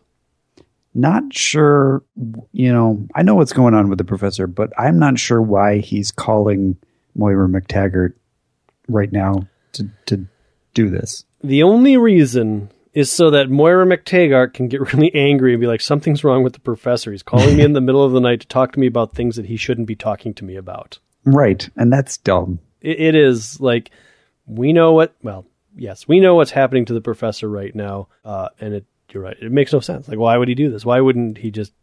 I think he's just trying to get rid of her, because maybe he sees her as the only way that his plan can be foiled. Well, that may be so, but why does he need Moira's permission? Well, that's a good question. I don't know. Moira, I really want to get rid of this person. Is that cool with you? No. Oh, man. Darn it. We get to see Sean Cassidy. He shows up. Yeah, his Banshee. It's nice to see him again. I was wondering what happened to him. So, there's a little "Oh, I love you, lass. What's going on? Oh, the professor, he's such a jerk to you sometimes. Let's get married and have babies." And she's like, "No, you saw what happened to my last kid. I'm not going to do that again. What's wrong with you?" And she does go on, though, about like, oh, the holler kid is bothering me. The one that's the professor's. That could have been Charlie and my kid. I'm going to tell you that a couple of times, even though you and I are supposed to be in love. But I did make lots of love to the professor. Lots. We could have had so many babies. Yeah. So Banshee's out for a walk because he's like, Jesus, why would she talk to me like this? I don't need to know those things. And he sees Ilana singing to the sunrise. She gets a little, I don't know, kind of embarrassed maybe. Yeah, well, yeah, she's like, I was singing a birthday song that Aurora taught me to a friend of mine, and Banshee thinks to himself, oh yeah, today's Kitty Pryde's birthday, which ties into, what was that, 2 issues ago when we learned it was Kitty Pryde's birthday? Right. And Banshee's like, you shouldn't fret. Everybody else thinks the X-Men are dead, but I don't think the X-Men are dead. They'll be home safe and sound. You'll see. Which I'm like, finally. Yeah, somebody's like, okay, come on, give them some time. Now, Ilana, she's like, I wasn't thinking about here and now, Mr. Cassidy, but of the demonic limbo, for that was my home for half my life. And this is, read this with me, Adam, and of the creature who ruled it, ... and me, Belasco. And of the creature who ruled it, and me, Belasco. Is she Belasco? No. The creature who ruled Limbo and also ruled her was Belasco. Oh, the colon threw me off. All right, fine. So it turns out that it was talking about Kitty Pryde, but a Kitty Pryde version named Cat. Right. And we don't know, it was somewhere and somewhen in Limbo. And then she says, ominously, the X-Men were there too. Some died at Belasco's hand. Some died at mine. I don't think this ever gets followed up on, but I could be wrong. I don't think it needs to be followed up on. I mean, we knew that Nightcrawler was bad, and so in the time that we never saw, the 7 years or whatever that she was stuck in Limbo, she certainly could have killed Nightcrawler. That doesn't need to be followed up on, in my opinion. Well, I think the implication here is that there's going to be a story in the future where the X-Men return to Limbo, encounter Illyana during her time when she was missing, and some stuff goes down. Maybe. Or maybe that happens in the pages of the New Mutants. Yeah, I mean, all of this is possible. Yeah. So. Well, anyways, hey, Danny's naked. She's swimming in the pool. Yeah, because, like you said, she's the Storm of the group. Yep.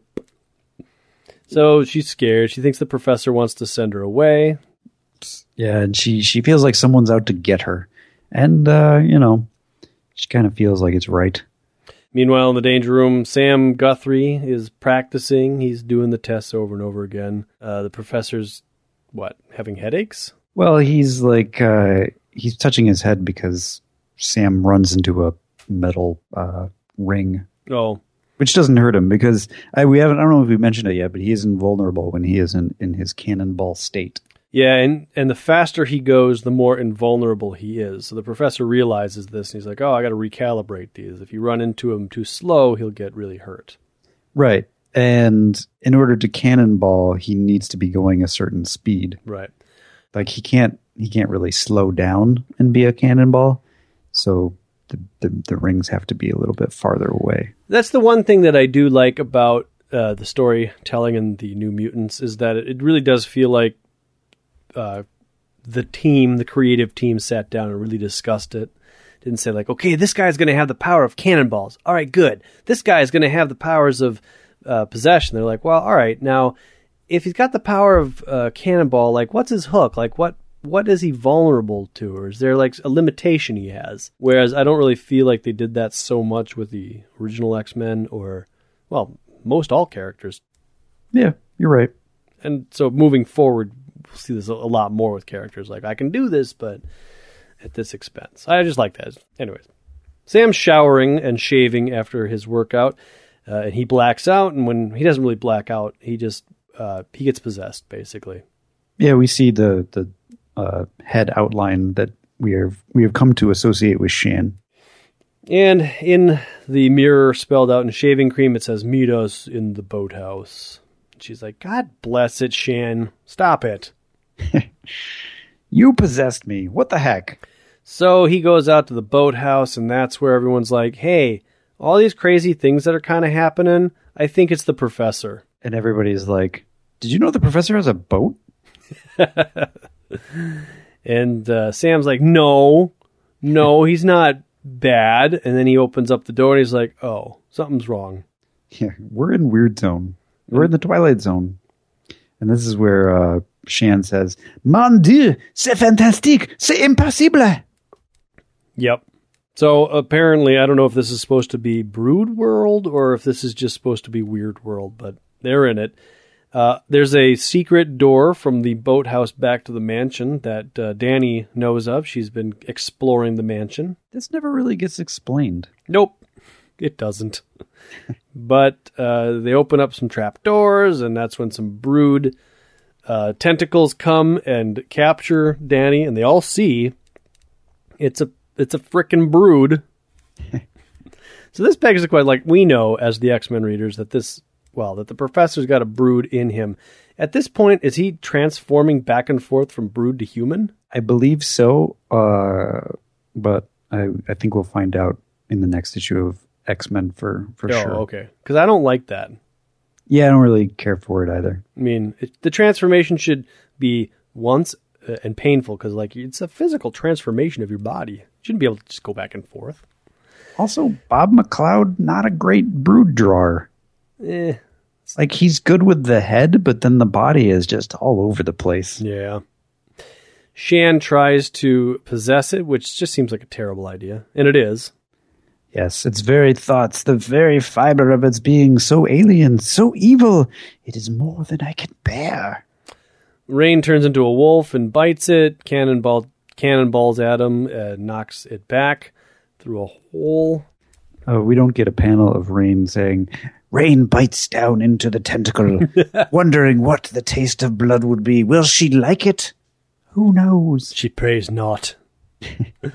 Well, so now they're like, well, we got to go into that hole. So they do. And this happens a couple times. Cannonball punches the Brood into the wall, and then there's a tunnel. So they go. Just kind of appears. They follow the tunnel. Roberto, he gets tangled up in some vines, turns into Sunspot, and breaks free. Brood comes and attacks Danny again. Blacks out. She wakes up. She's tied up in the professor's study. Brood is like, your thoughts are an open book to me, hatchling. Yes, the Brood can read her thoughts. And so he projects an image of like, this is what's going to happen to your friends. And it's all of the New Mutants turning into Broods. Which in issue 2, the Queen was like, I could impregnate you, but I'd rather kill you. But apparently now it has changed its mind. Killing you is somewhat difficult. I'm going to impregnate you. It's flighty. So she's like, this is crazy. And that's when the New Mutants bust in. They're like, there they are. Let's get them. And so the Queen reveals that, okay, they do explain the Brood world or the thing. Everything that they have been experiencing that's kind of weird is created by Shan, and the Brood is kind of manipulating her. Danny. Or Danny. And the Brood is kind of manipulating her power for its own use. Danny doesn't even realize she can do stuff like that, but the Brood sees her potential, which is kind of cool. This is one of the things that I like about these first couple of issues of New Mutants is they lay a lot of interesting groundwork for their developing powers. Right. Yes, I as well like it. And so they punch the crap out of the Brood, and it vanishes back into a tunnel. Yeah, I told you, this keeps happening. They punch it into walls, and it turns into a tunnel. But then it comes back out of the tunnel. This time it's got Rain, and Danny now knows, like, oh, my head's throbbing. Like, I am doing that. I am the key. KO me, and the alien will disappear for good. It's the only hope. Cannonball's like, oh, okay. So he flies up towards her and punches her in the face. She's knocked out, and all the weirdness disappears. Including the Brood. From off-panel, we hear a voice, Mutants! Explain yourselves. What is the meaning of this? We don't see Professor Xavier again for the end of this issue, though, so they must talk their way out of the problem. Somebody explain the situation quick. We just ruined the professor's study. So later, Roberto is talking to Danny and says, after mind scanning us, the professor believed our story. He's been busy all afternoon trying to find a way to locate the monster. Let's see here. Yeah, so they never really connect the dots from the Brood to the professor.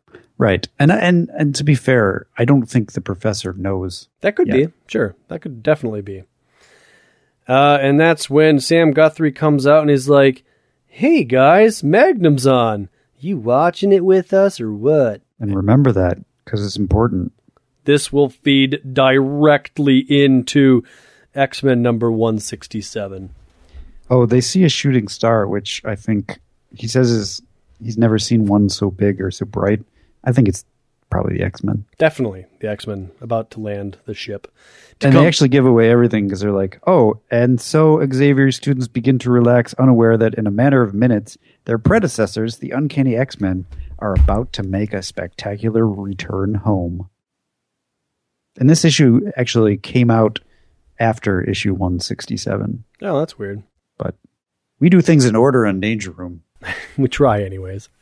So there you go. That was a little bit of, I know a lot of New Mutant stuff, but kind of ties in the whole Brood story. I mean, it doesn't really matter, I guess. I mean, we could have gone from 166 to 167 or really not missed a beat, but we would have opened up with these new characters and we've been like, who are these people? What is Magnum? Yes, exactly. We still don't really know what Magnum is. It doesn't really explain it. Well, we'll learn a little bit more about it in the first page. We will. Yeah. We'll learn that he is very handsome. So let us know what you think of this extended New Mutants coverage. Like I said before, or we said before, we're not going to spend too much time on the New Mutants, but when it's pertinent, we will, and we'll potentially keep you up to date on the happenings of what's going on with them, like Dazzler. Although I'm a little worried that it's going to get out of hand, Adam.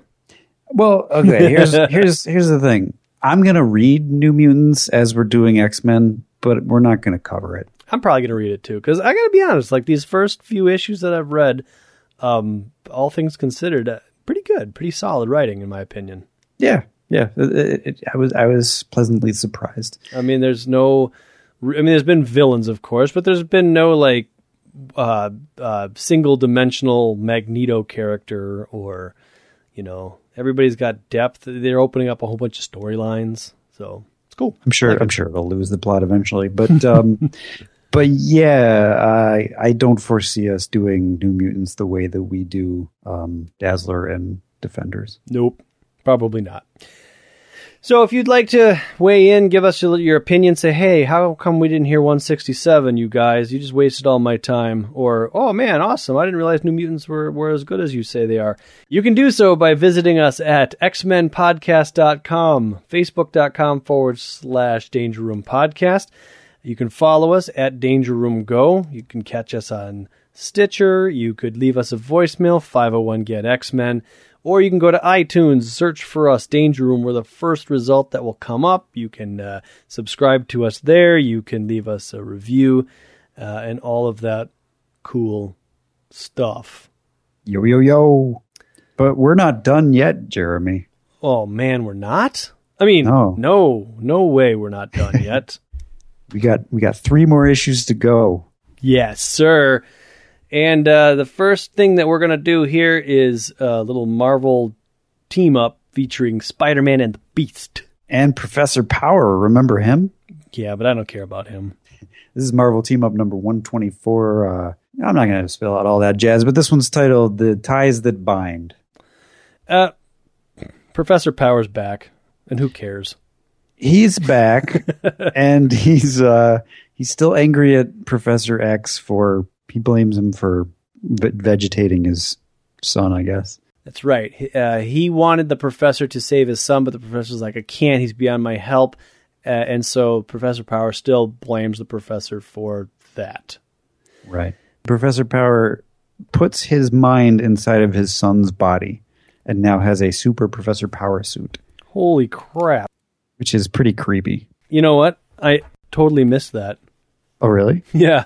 I mean, there's all this machinery stuff here, but I just thought that it was like, oh, I'm Professor Powering myself. No, he goes into his son's body, and he gets rid of his old man body. That's crazy. I didn't know that.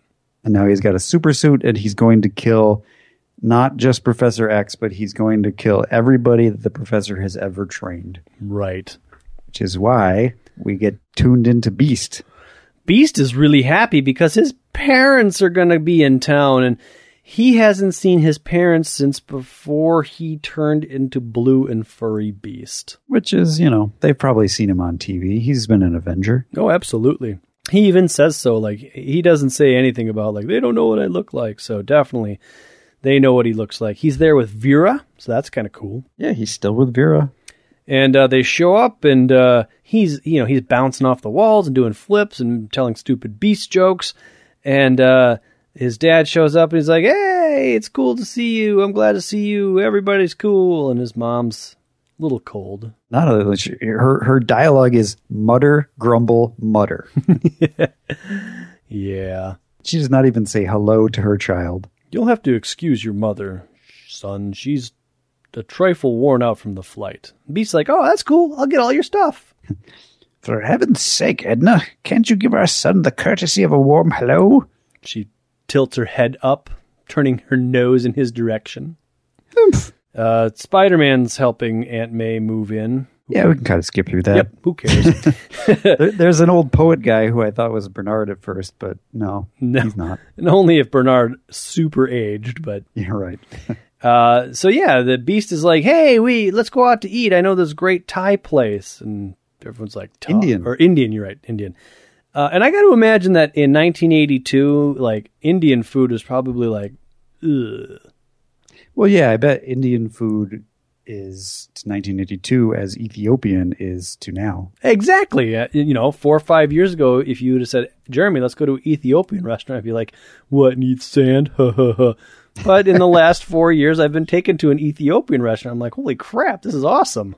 Yeah. So, yes. So that's the whole point here, right? Beast is like, let's go to this Indian restaurant. And they're like, I don't know about this. But his father's like, wow, this stuff's actually pretty good. Yeah. And his mother's like, I still don't understand why we couldn't have gone out for something more American. Yeah. She's not open-minded. And Beast goes to touch her hand, and she says, don't touch me, you disgusting freak. Mom, Edna, Mrs. McCoy. She gets up, stands up, and says, our son is a disgrace. He's a horror, and I'm out of here. She leaves. Beast kind of freaks out, and her father says, well, try to imagine this. We had a mutant kid, and your mom always wanted her to be normal. And, you were kind of normal, but not really. And then you became blue. And so her whole idea of normal you kind of turned her world upside down. And Beast, to his credit, totally understands. He's like, I got to go talk to her. I had no idea. Gee. So, yes, it's very stand-up-ish of him to be like, oh, okay, I get it. That makes sense. I'm going to go talk to her. But she clearly has no desire to talk to him. Like, what's he going to do? Like, I'm sorry, I'm blue. Now let's be normal. I'm sort of normal. Like, she's given no opening. She's just like, I hate you. Right. But anyways, he takes off, and he's even like, poor mom. I've taken time out to wallow in my own self-pity for years, but I never once considered what it was like for her. Being the parent of a mutant, especially a conspicuous one like me, must be just as bad as being a mutant. It's kind of interesting. Yeah. It's an interesting plot device, I suppose. Professor Power comes out and shoots Beast. And they fight. I'm going to kill you, because I'm going to kill you. Well, you're one of Xavier's, so through you, I will get to him. Right. And they fight, and Spider-Man sees them, and then they all fight a whole bunch. Blah, blah, blah. They fight and fight and fight and fight. And then Mrs. Beast, Mrs. McCoy, she's sitting up in her hotel room while all this fighting's going on. She doesn't know it yet. She's looking through an old photo album. She sees pictures of Beast, and she's like, where did her boy go? And that's when she looks outside, and she sees this fight going on with her son, Professor Power, and Spider-Man.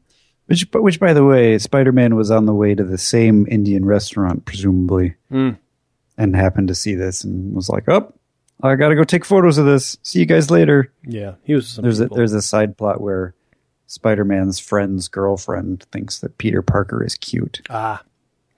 So a little kid runs into the fray because he's like, "Oh man, the furry man's hurt. So he's showing compassion. Beast rescues the boy, tosses it to Spider-Man, but that leaves him open to Professor Power blasting him, which now Mrs. McCoy is watching, and this is when she says, "Henry." So they fight a little bit more. Beast is on the ropes, and it looks like Power is about to take him out.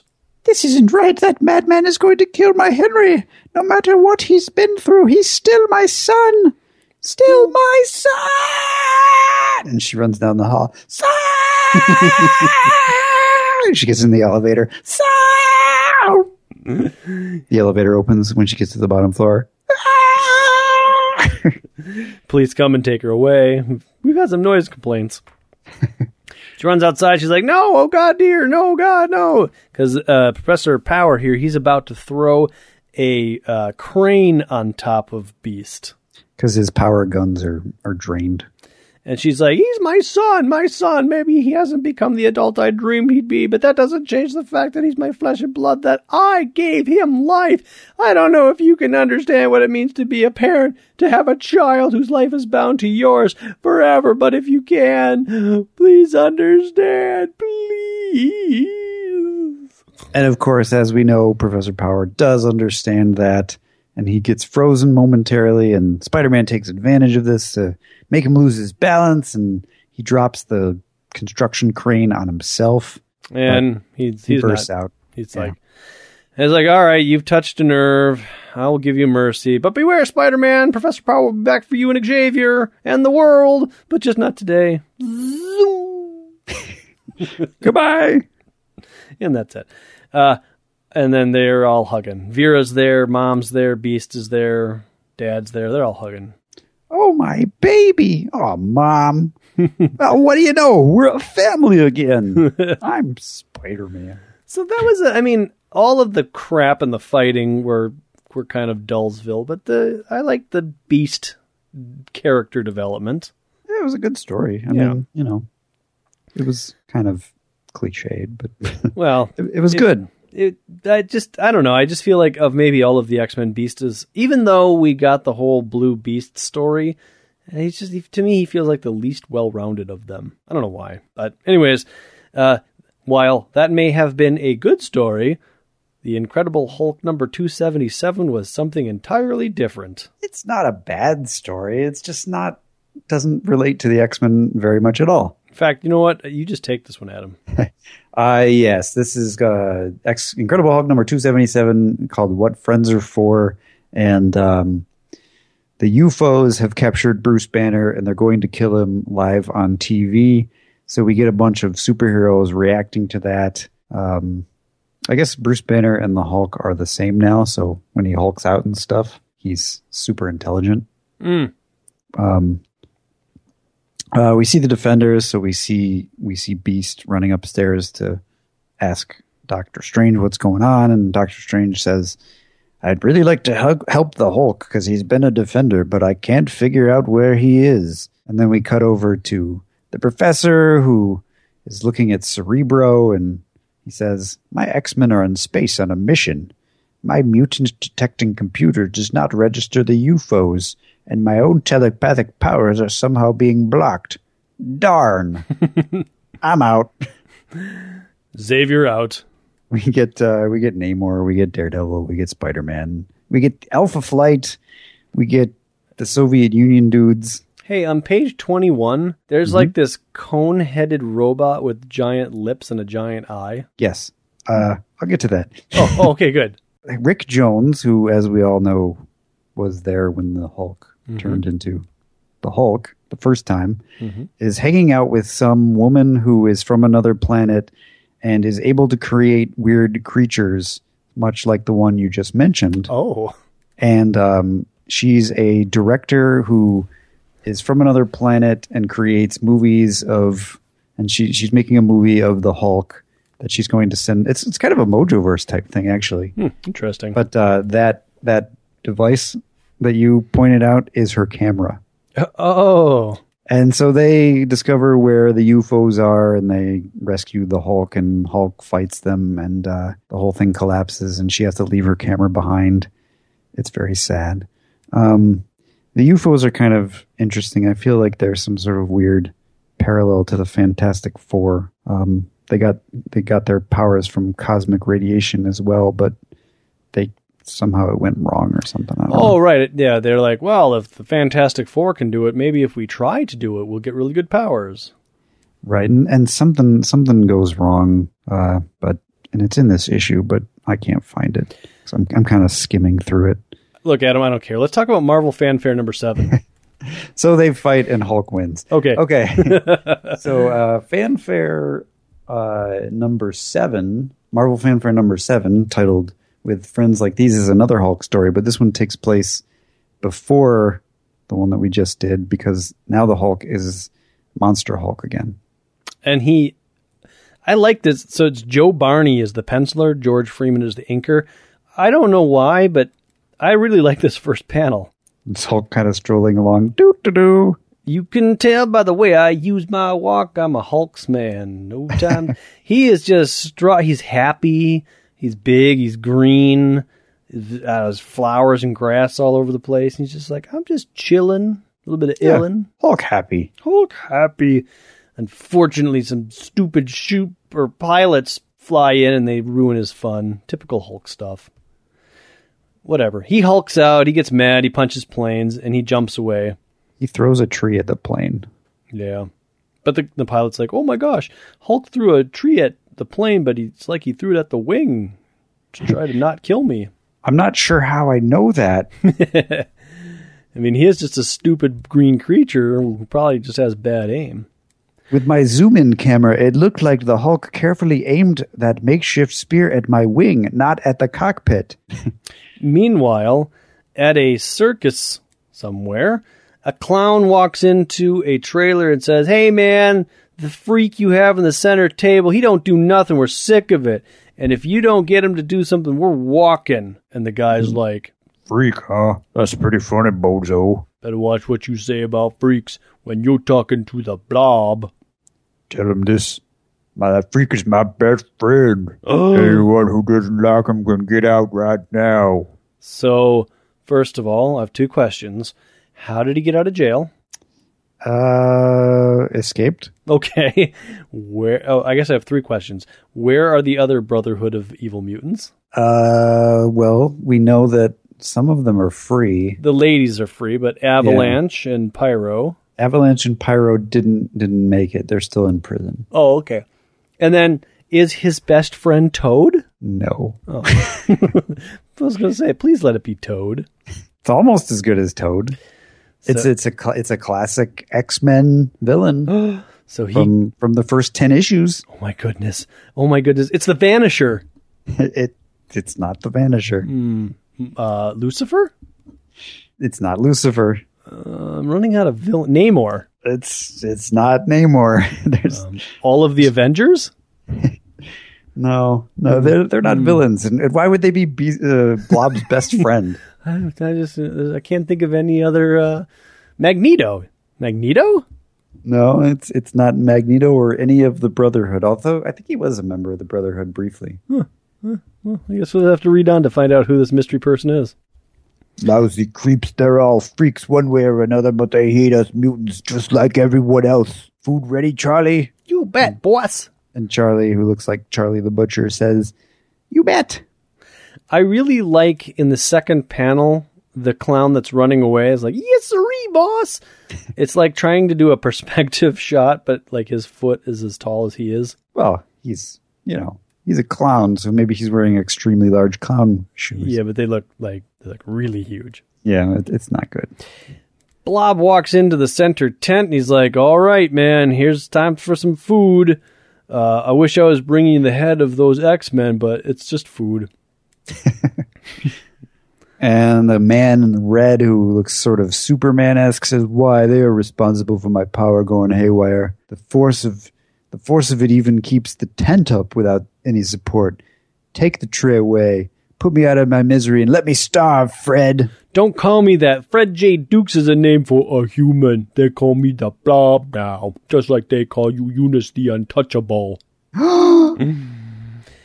So I have to argue and say that probably some of his power issues are related to the X-Men, since Beast did shoot him with a power enhancer. Well, yeah, that's true. But didn't they reverse that? Or yeah, but you'd start tinkering around with that stuff. I mean, you can snort cocaine and then take some downers. You're still going to be messed up at the end. Was Eunice a part of the team when they all got turned into babies, or was that not? I remember it being Blob, Mastermind, and Magneto, but I couldn't tell you if it was Eunice. Lorelei was there too. And Lorelei, but I don't think Eunice was there. In fact, I can't remember the last time we saw Eunice. Yeah, I don't either. It's been a while. Anyway, the point here is that Eunice is creating a force field that even he can't control, but because Beast is immovable, he is able to power his way through the force field close to Eunice in order to feed him, and I guess empty his bucket. Which is kind of the last panel is hilarious, where Blob is feeding Eunice. Yeah. We'll go to New York, I promise. I'll force one of them super types to cure you. Till then, you gotta stay alive, because you're all I got, so eat. I'll make this up to you, buddy, I swear. And that's when the Hulk lands in town, and Hulk hungry. Hulk goes to a pizzeria, and he doesn't want pizza. No, he doesn't like those funny red circles. They don't look good, and people would scream at Hulk anyway. So then he heads towards I guess they're not at the circus, they're at the state fair. He smells churros and hot dogs. Maybe the tornado will feed Hulk. He's like, give me some of those red things. And he's like, these are hot dogs, you un-American eep. Hey, Rube! Finally. Hey, we get a Rube again. And Rube! It is the circus battle cry, because all of the circus freaks come out with their unicycles and their dumbbells and their bowling pins to say, hey, what's going on? Doesn't matter who it is, because no one's allowed on the Midway this time of night. Get him! And they're like, oh, it's the Hulk. But they all attack him, and the Hulk makes short order of them. Yeah, and then the Blob shows up and says, hey, what do you think you're doing? Leave my people alone. Leave my people alone. I don't know. Is that a song? I know it was supposed to Sounds be like Devo or something. Let my people go. Yeah, no, it wasn't very good. Anyways, he's like, men attacked Hulk. Fat man. Don't call me fat, greedy. Hulk remembers you. So the last time they met was in that mid-period between 66 and 94, if I recall. Really? I don't remember Hulk ever meeting Blob. I don't know if we covered it in this show. In the mid-period, we did cover Hulk meeting Juggernaut. So then when did Hulk meet Blob? I don't think we covered that. Or maybe I just don't remember it. I thought we did. I mean, there was a lot of issues there. It's definitely possible that we covered it and I just don't remember it. Yeah. That happens all the time. We know that Hulk has met Avalanche. Yep. Because he smashed his hands. Hulk punches the Blob, and the Blob's like, I'm immovable. Hulk is strongest there is. Blob repel. I mean, I really liked seeing and reading like the Blob Hulk stuff. I found it kind of interesting. But it's actually it's a lot of just back and forth. Hulk punches Blob, Blob repels Hulk, and Hulk eventually overpowers Blob by lifting him and the ground beneath him out of the earth. Get good and mad, Run, because when you're through, I'm going to bash your stupid brains in. Hulk is already mad. And so he picks Blob up and throws him towards the tent, which brings us back to Eunice, who's like, oh my God, what's going on? And Blob is repelled from Eunice, who goes flying towards the Hulk, who punches the Blob. Oh my goodness. The Blob is partially unconscious at this point. Yes. Eunice comes out and he's like, "Oh, he's my friend. You can't talk to him like that." And in a nice touch, the tent behind him collapses. Yeah, and I really like the force field wavy effect that's going on here. It's like that Magneto effect, but it makes more sense here. Hulk's like, "Nobody tells me what to do." He comes charging at the force field, and he tries to push through it, but he's repelled by the force field.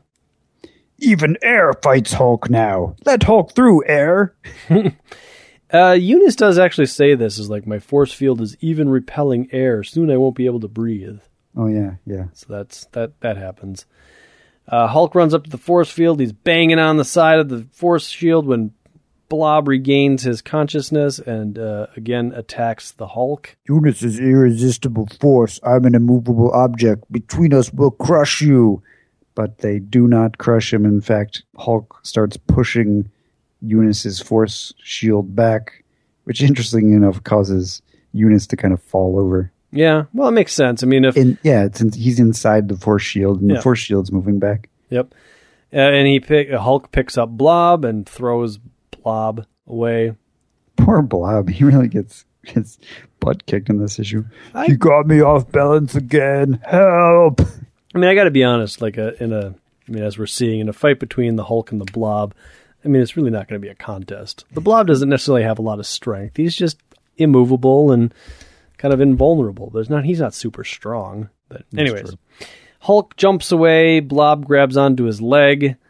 Eunice is like, "Fred, oh my God, I gotta go get him." So he heads off after him. It's kind of cool as he's walking away with his force field. He's knocking down fences and trees and stuff. He knows that the more he moves, the more his force field goes out of control, but he wants to help anyway. So they end up, I don't know, somewhere by some mountains. They punch each other back and forth. I feel like this is a theme in the Hulk. He fights somebody and they end up fighting near a river in a nice, pristine place. Yeah. Blob is making some decent blows here, but it's really not doing any good. Fall! Fall, blast you! Fall! Is Fat Man done? Fat Man is strong, but Hulk is Hulk, and Hulk is strongest one there is. And so he runs towards Blob, punching him in the belly, but Blob's like, "I'm immovable, I'm invulnerable, there's nothing you can do." But Hulk keeps pushing and pushing and pushing until he actually exceeds the amount of power that Blob can repel, and he ends up repelling himself against a mountainside. It's kind of neat because, like, Hulk gets his fist good inside the Blob, and the Blob is using his muscles to kind of push the Hulk back, which worked earlier, but then Hulk just doesn't resist and eventually says, "Didn't think your arm to be stronger than my stomach. Use my own strength against me." And then he passes out. But that's don't stop the Blob. You run. That's when Eunice shows up. "Don't touch him, monster! I'm coming for you. I'm coming for my friend, monster, and you. Even the air is moving away from me now. I don't have much longer to live, but I'm taking you with me, Hulk. Not sure how that's gonna work, but here I come." He's walking towards the Hulk. Hulk is being kind of repelled, but Hulk can smash, as he says, and he punches the force field, which causes Eunice to fly backward. Awesome blow sends particles rippling back along lines of force. A chain reaction that turns the very ire dark and acrid. Hulk is like, "Well, that was enough. I'm out of here." He leaves. Eunice kind of gets up and he's like, "Oh, I can breathe. My force field is gone. Do you hear me, Fred? The Hulk's punch must have dispersed my..." "Fred? Oh, Fred." Blob's eyes are kind of crossed and he looks like he's in bad shape. Now the roles have reversed. "Come on, buddy. I'll take care of you like you did for me. We're pals. See, and everything will be just fine. See?" The two mutants stagger away, defeated, but in possession of something far more precious than the Hulk's hollow victory. They have friendship. And near Eunice's feet, the tiniest of pebbles begins to roll. The end? In other words, Eunice is doomed. Yes. Did you happen to read the Daredevil story? I did not. Does it have anything to do with the X-Men? Nope, it doesn't. But it's really sad. Well, you know, the only Daredevil comics I've ever read have been super sad. In fact, I'm going to describe it for you. I'll do this very quickly. A blind child loses his dog, and Daredevil spends the whole issue searching for it vainly, only to discover that it's just been put down by the dog police, whatever they are. Wow. It was horrible. That is sad. Why would they even put that in a comic book? I don't know. It's like the worst story ever. All right, so there you go. That gets you all caught up with the goings-on of the X-Men universe at this juncture. Yep. And next week we'll be back to normalcy. So stay tuned for that, and until next time, the Danger Room is closed.